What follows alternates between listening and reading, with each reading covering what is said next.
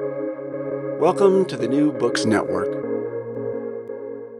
Hello and welcome back to the New Books in Indian Religions podcast, a podcast channel here on New Books Network. I'm your host, Dr. Raj Balkaran, and today I have the pleasure of speaking with Sanjay Singhal on a fascinating new development which will interest those interested in Indian religions called Sangraha. Sanjay, welcome to the podcast. Thanks, Raj. Yeah. So, we've put the link to this project in the podcast notes so folks can check it out. But tell us, what is Sangraha? Well, this is an online digital catalog of Sanskrit manuscripts. And we started working on this some 4 years ago. 2 years were lost to COVID. But what we found was that while there is a lot of people who have collections of manuscripts, they don't see the light of day because they're very, very hard to find. And so I started this initiative 4 or 5 years ago. And what we do is we go to libraries, collect digital images of their manuscripts, and then catalog each manuscript and produce a detailed descriptive catalog, which you can see on the website. Most catalogs are simple tabulations of manuscripts. So this one is detailed. It gives a lot of information about the manuscript so that people can very quickly understand whether they want to have this manuscript or not. So that's what Sangraha is. There is a crying need for it. Before we started to do this work, I investigated what was available, both within government and in private circles. The whole thing was inspired by a keynote address which Dr. Deepti Tripathi, who I know you know and have interviewed, she was a keynote speaker at the World Sanskrit Conference in Vancouver in 2017. And she had previously been the director of the National Manuscript Mission. And it was from there that I realized that there was something missing in the government's initiative on trying to protect manuscripts. And once I investigated, I was encouraged by a lot of scholars. And based on that, we decided that we'll go and see what best we can do. So when we started, we thought, well, all we need to do is license a software system which manages libraries, and off we go. We'll be able to do a good job. But we soon realized that it is a lot more difficult, and standard library systems don't really work with manuscripts. So we ended up inventing our own computer system to do this cataloging work. And from the very outset, I knew that we had to do this on scale. There are probably 10 million manuscripts available in India. And some say fewer, some say more. I don't care.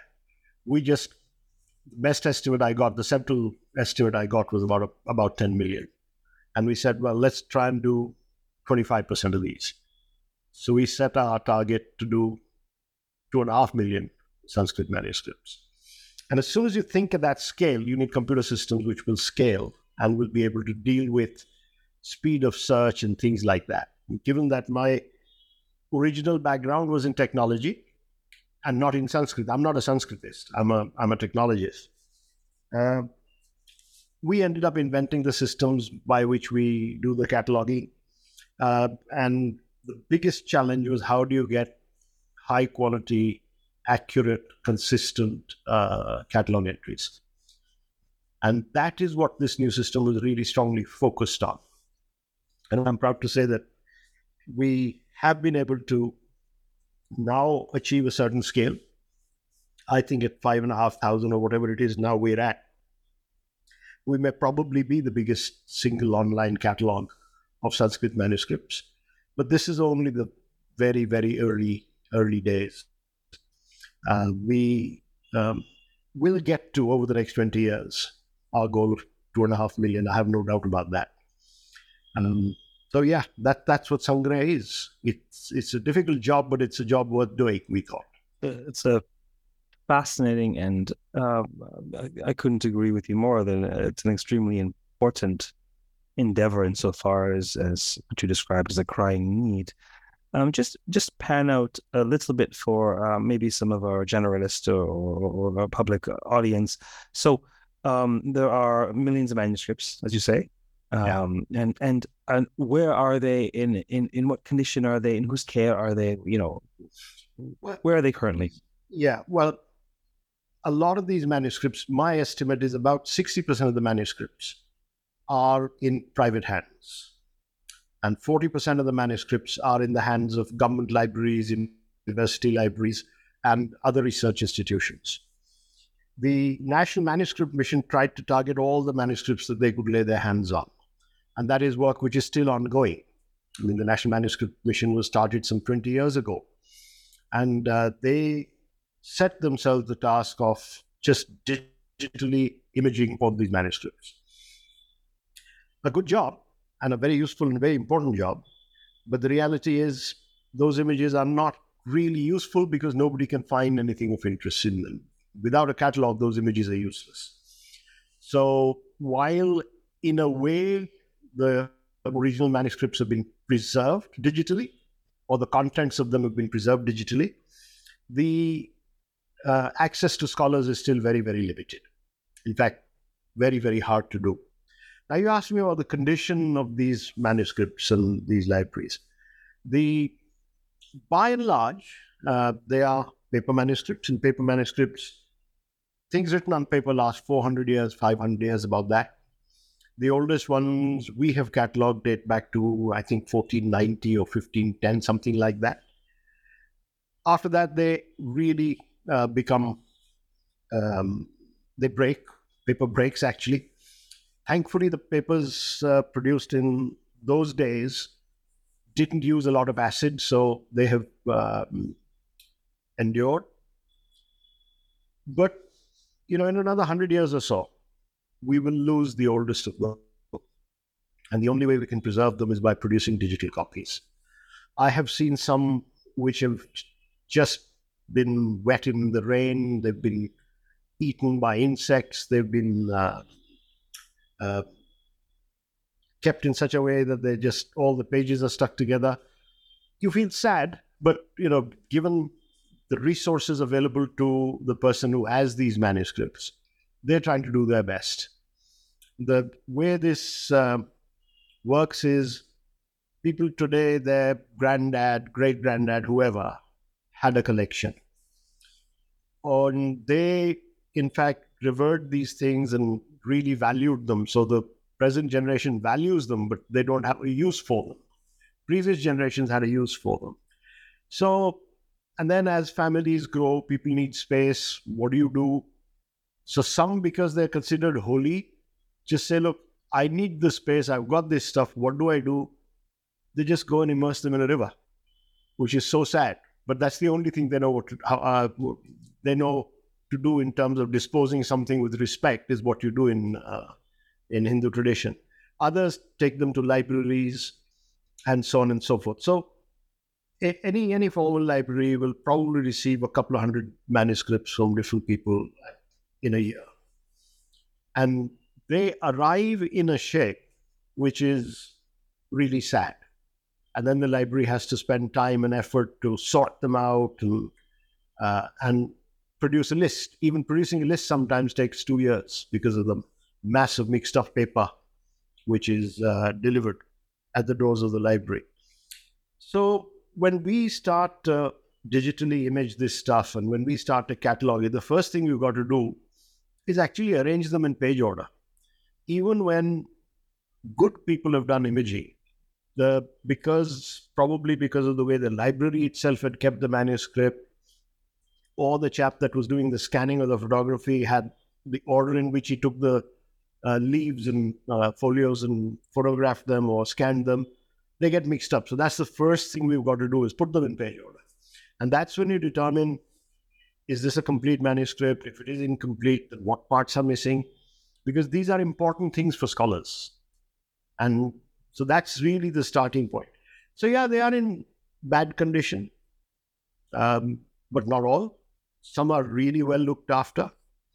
And my feeling is the private collectors look after them better than some government and university collections, because I've seen the bad of both. Mm.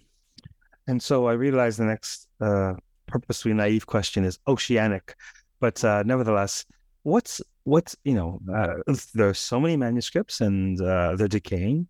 What's on them? What do these contain?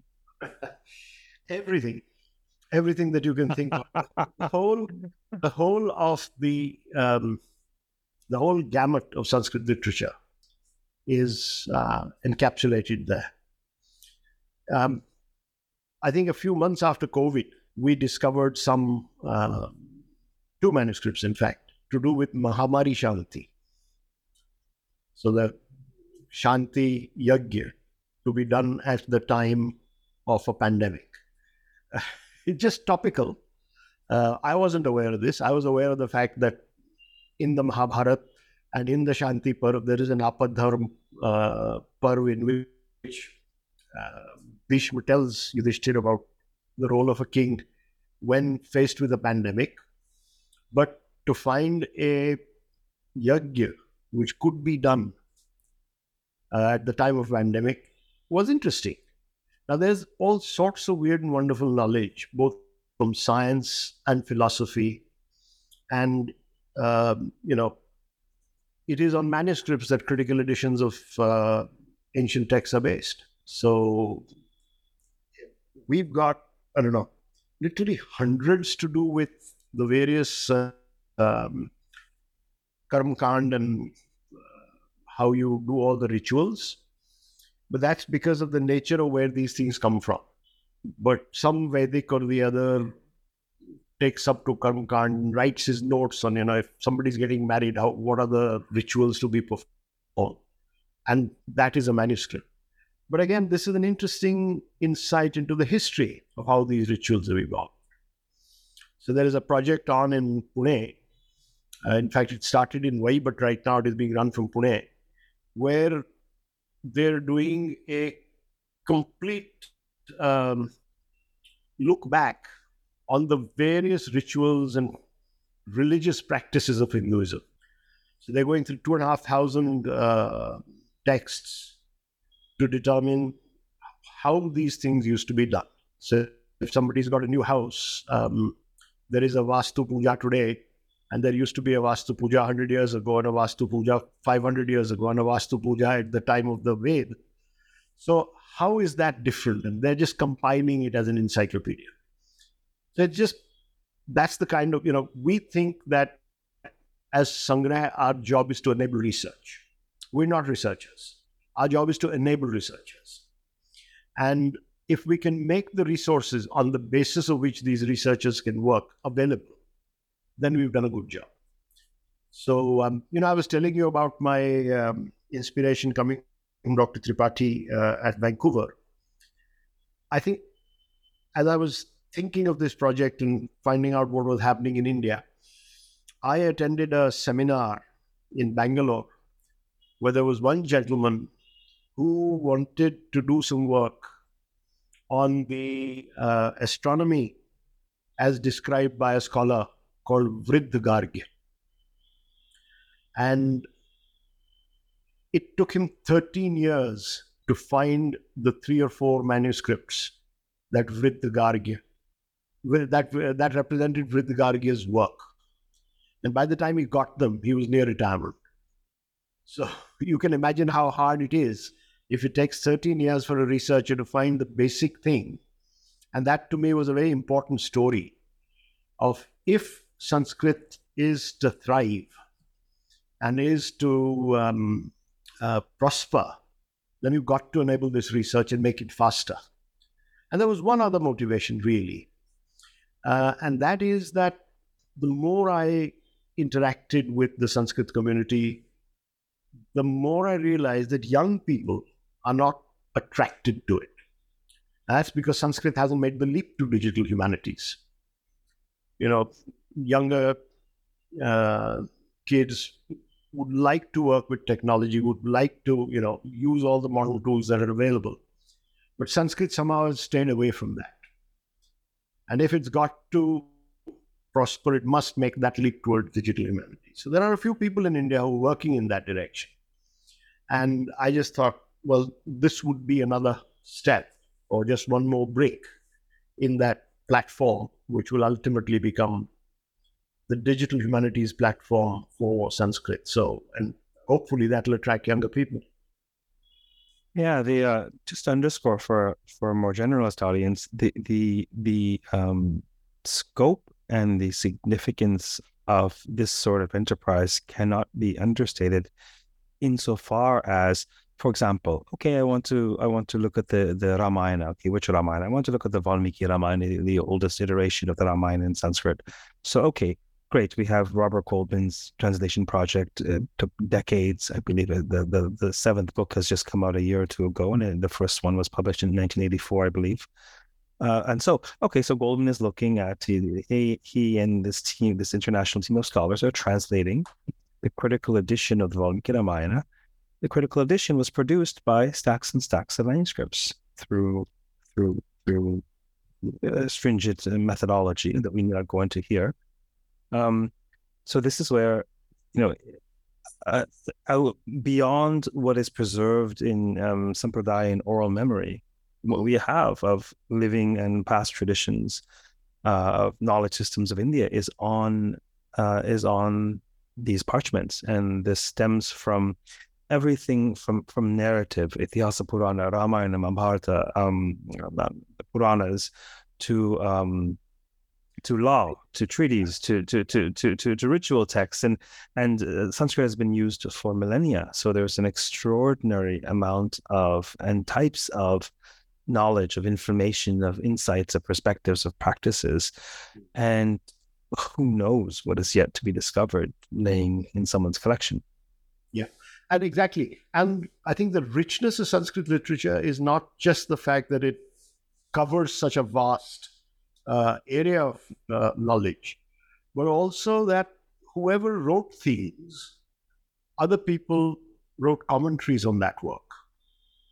So, right, Panini's Vyakarana is well known, but there are at least 150 different commentaries on that text.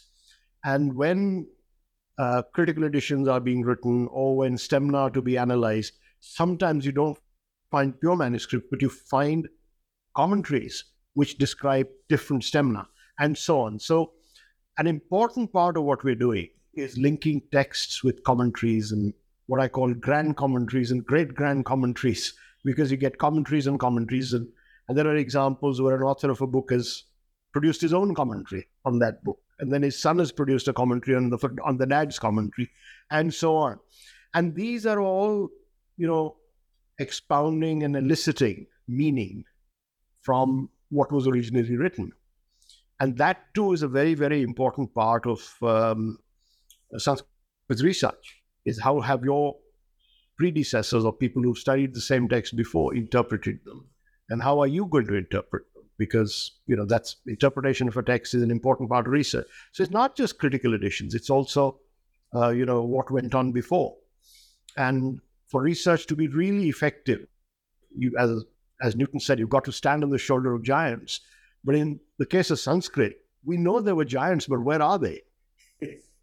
And that's the kind of thing that Sangraha wants to at least facilitate, at least make those giants available.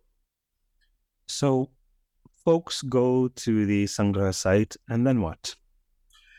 You will find any manuscript, the manuscripts we have catalogued so far. And what we've been able to do is produce a search engine which has, which solves the problems that searching Sanskrit text has. You can see in, for instance, if you type in Ramayana now, there is, 8 or 9 different versions of Ramayana. There's Adhyatma Ramayana and so on and so forth. So you can see all of them in one go. You can see the commentaries that are there. You can then filter based on your particular interest, and then actually see the manuscript that whether it fits your research needs or not, and then just buy it like you would off Amazon. So we make no money out of this sale. The library sets the price, and whatever we collect, we give to the library. So we're just a not-for-profit service. We're just a service for cataloging. So that's what Sangraha is all about. And the other thing which we've done in Sangraha is we've exposed one of our internal tools, which we call Sandarbha. And we, frequently when we're dealing with manuscripts, we've just got no start, no end. We've just got some middle pages. And we don't know what text this is. We have no idea. How do you find out what text this is? And it takes a lot of time reading through. You realize it is some Puran or the other. Which Puran is it? And so what we did is we developed a tool by which you can put in a pad and it will go out and search a corpus of many Puran texts, Vedic texts, Itihas texts, and so on, and come back with hits to say, okay, this phrase is found in these places. And it comes back with that phrase or that pad in the context of 5 shloks above and 5 shloks below. So our scholars quickly identify, okay, this must come from the Agni Puran because the 5 shloks on either side match Agni Puran. So it helps for it. We developed the tool for this purpose, but we thought this would be something which would be useful to general scholars as well.